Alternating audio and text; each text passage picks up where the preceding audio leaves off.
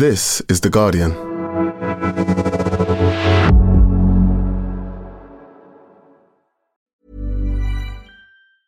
Many of us have those stubborn pounds that seem impossible to lose, no matter how good we eat or how hard we work out. My solution is PlushCare. PlushCare is a leading telehealth provider with doctors who are there for you day and night to partner with you in your weight loss journey. They can prescribe FDA-approved weight loss medications like Wegovy and Zepbound for those who qualify. Plus, they accept most insurance plans. To get started, visit plushcare.com/weightloss. That's plushcare.com/weightloss. Looking for your next great podcast? We live in unprecedented times. To make sense of it, what if you could learn from some of the most influential people on the planet? The podcast Tools and Weapons is hosted by Microsoft's Vice Chair and President Brad Smith. Every week, he has a candid conversation with guests, including prime ministers and Pulitzer Prize-winning journalists. The latest episode features Bayer CEO Bill Anderson. Though most of us know Bayer for pharmaceuticals, they're also focused on crop science. They're putting digital tools in the hands of farmers to get the most out of every acre. Listen to Tools and Weapons with Brad Smith, wherever you get your podcasts.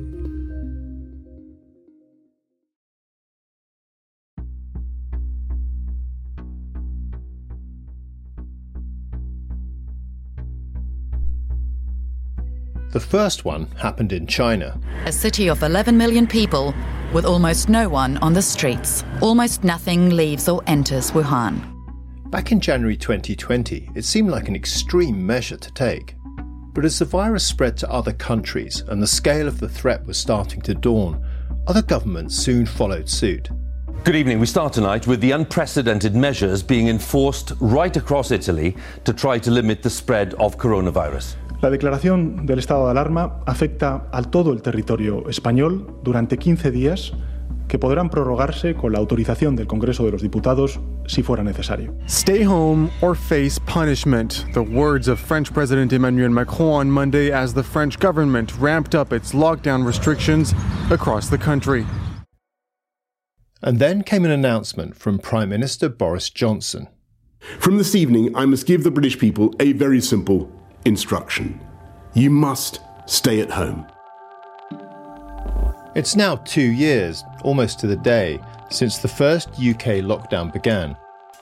And we now have much more effective ways of preventing, treating and tracking COVID-19. But in that time, what have we learned about lockdowns and how well they really work? From The Guardian, I'm Ian Sample, and this is Science Weekly.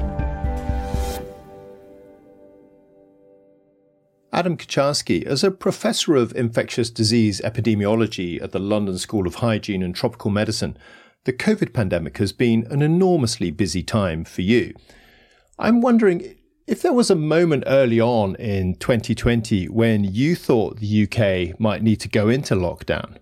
There was an accumulation of moments. One was in early February when I saw some initial evidence of pre-symptomatic transmission for COVID. I think that's when it really struck me that we're going to need really quite substantial control measures. But I think in the UK context, it was really towards the end of February and that first weekend of March when we got much clearer ideas of what the fatality risk was going to be. You're going to be looking at hundreds of thousands of deaths, a really overwhelmed health system in terms of ICU requirements.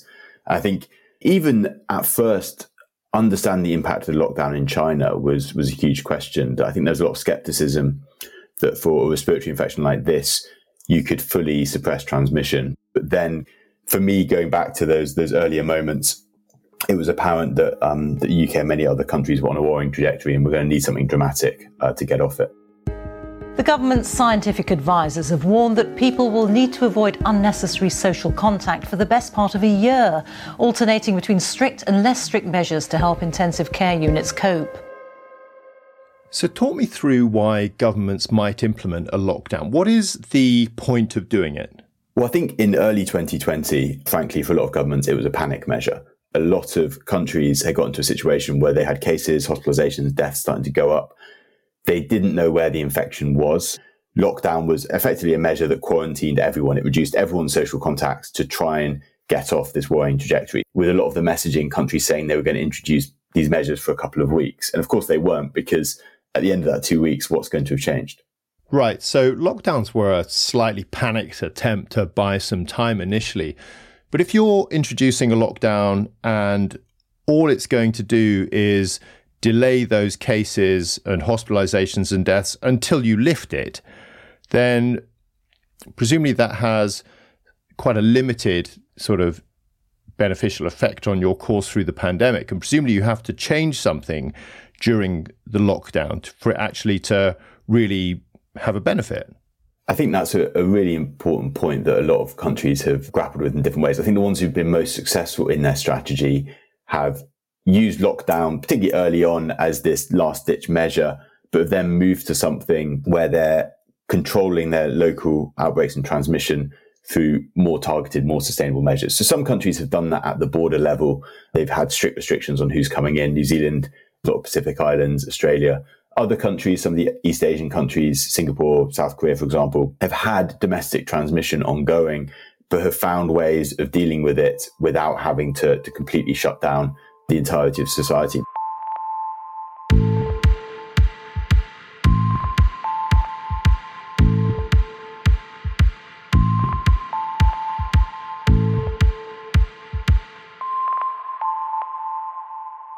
Here in the UK, we initially had this pretty strict lockdown with stay-at-home orders and all kinds of businesses closing their doors. But different countries took different approaches. We saw Sweden taking a very light touch. In China, things were very strict, and many other countries were sort of somewhere in between. I'm just wondering, what was the thinking behind these different approaches? I mean, did different countries have different goals, or were some better able to control the virus without lockdowns, or what? I think there was a mix of things going on. I think a lot of countries factoring into their early decision-making was the idea of sustainability, that without, at the time, vaccines clearly on the horizon, there was this issue of, if you introduce a measure, what's going to enable you to not have to rely on that measure for the next couple of years? And I think a number of factors influence the interpretation of what would have been sustainable. Things like privacy constraints, things like the resources and acceptability within populations. I think some countries did have some pre-existing structural advantages, particularly Scandinavian countries that have smaller household sizes. And then feeding into wider things like sick pay available for employees, that's going to really change the behavior and allow some of these less disruptive, more targeted measures to have more effect. So those are some of the things that might explain why countries ended up choosing to go down different routes. But what other factors affect how successful a lockdown is? What else goes into your models, for example? One is just the extent of change you would expect with different control measures. And this is something, particularly in early 2020, that's totally unprecedented. We saw in Wuhan, in social mixing data, there's about an 86% reduction in social contacts after their lockdown came in. So a really massive change in the structure of a society. In the UK, that was closer to about a 75% reduction. So again, a very large reduction, and enough to bring transmission down. But actually predicting ahead of time to what extent workplace closure in different hospitality venues, closure of schools, predicting what effect that's going to have in actually reducing contacts in different settings and transmission is very difficult, particularly in a situation where those measures have never been introduced. But as well as contacts, we also need to think about the characteristics of the virus. So one is just the transmissibility. And then alongside that, you need to look at the severity of the virus, things like fatality risk, how that changes, how vaccines have reduced your risk of severe disease. That's going to have an effect on actually, if you introduce a lockdown in a highly vaccinated population, the impacts can be very different to introducing strict measures somewhere where there's a lot more susceptibility.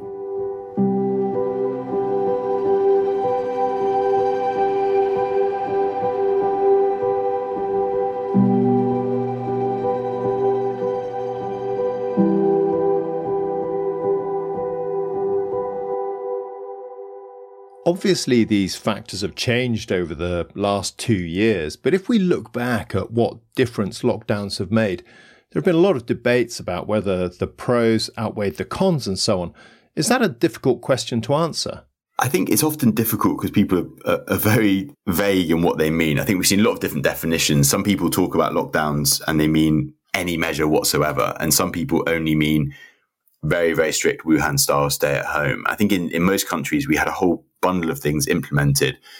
But fundamentally, lockdowns are this mass untargeted way of reducing social contacts. I think just from basic biology, if you reduce the contacts to which transmission occurs, you're going to have a reduction in transmission. And we've seen that in the pandemic. If you look at social contact data in 2020 versus what transmission was doing, the two track each other very closely. Whether it's a good or bad idea, I think in part we need to be careful about hindsight and assess where countries were at the time in terms of the information and options they had available. But I think we have seen situations where lockdowns have been probably overused as a panic measure. And during the Omicron waves, I think is one example where countries that could have had much higher vaccine coverage are introducing lockdowns. And I did think that was slightly absurd because they had much better tools through vaccination they could have used to reduce the impact of those waves.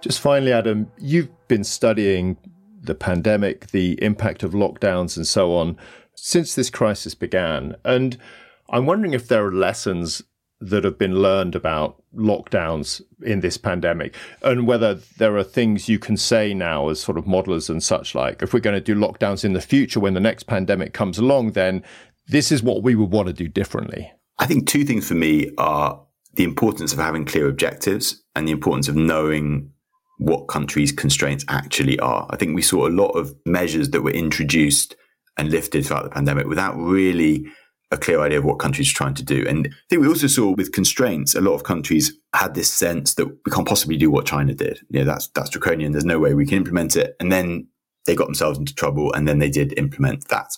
If they'd earlier on had an idea of what they were and weren't willing to do, and there's some things around privacy that countries, that does seem to be a very hard red line. If they could outline those things and have those discussions before the next pandemic, I think it would really improve their ability to identify what those constraints are, what they're able to do. And then you can use understanding of epidemiology. You can use models to explore how you might be able to deploy those options. But I think ultimately we want to be in a future where we're avoiding having to rely on lockdown type measures. These really are in many ways medieval. A future pandemic strategy needs to be thinking about how to reduce the impacts of these epidemics while also avoiding this huge society closing level of disruption. Adam, huge thanks for coming on and talking us through all this. It's just really great to have you on. Thank you. Thanks again to Adam Kucharski.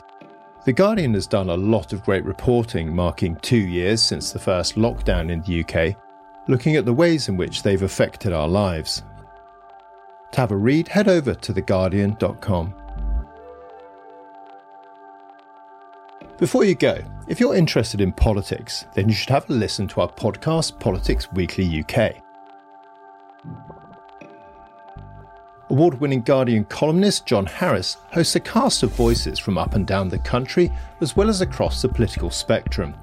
Listen to fast-paced, humorous and insightful takes on the week's political news every Thursday. Search for Politics Weekly UK wherever you get your podcasts and subscribe to never miss an episode. That's it for today. The producer was Madeline Finley, the sound design was by Tony Onachuku, and the executive producer was Max Sanderson. See you next Tuesday.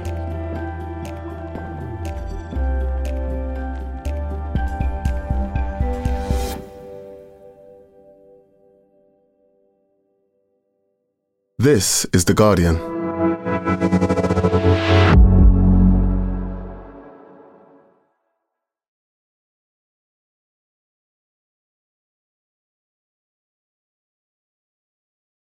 Looking for your next great podcast? We live in unprecedented times. To make sense of it, what if you could learn from some of the most influential people on the planet? The podcast Tools and Weapons is hosted by Microsoft's Vice Chair and President Brad Smith.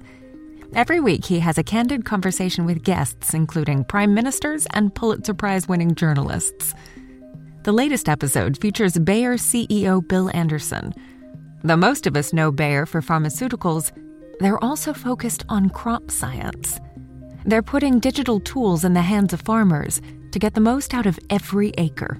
Listen to Tools and Weapons with Brad Smith, wherever you get your podcasts.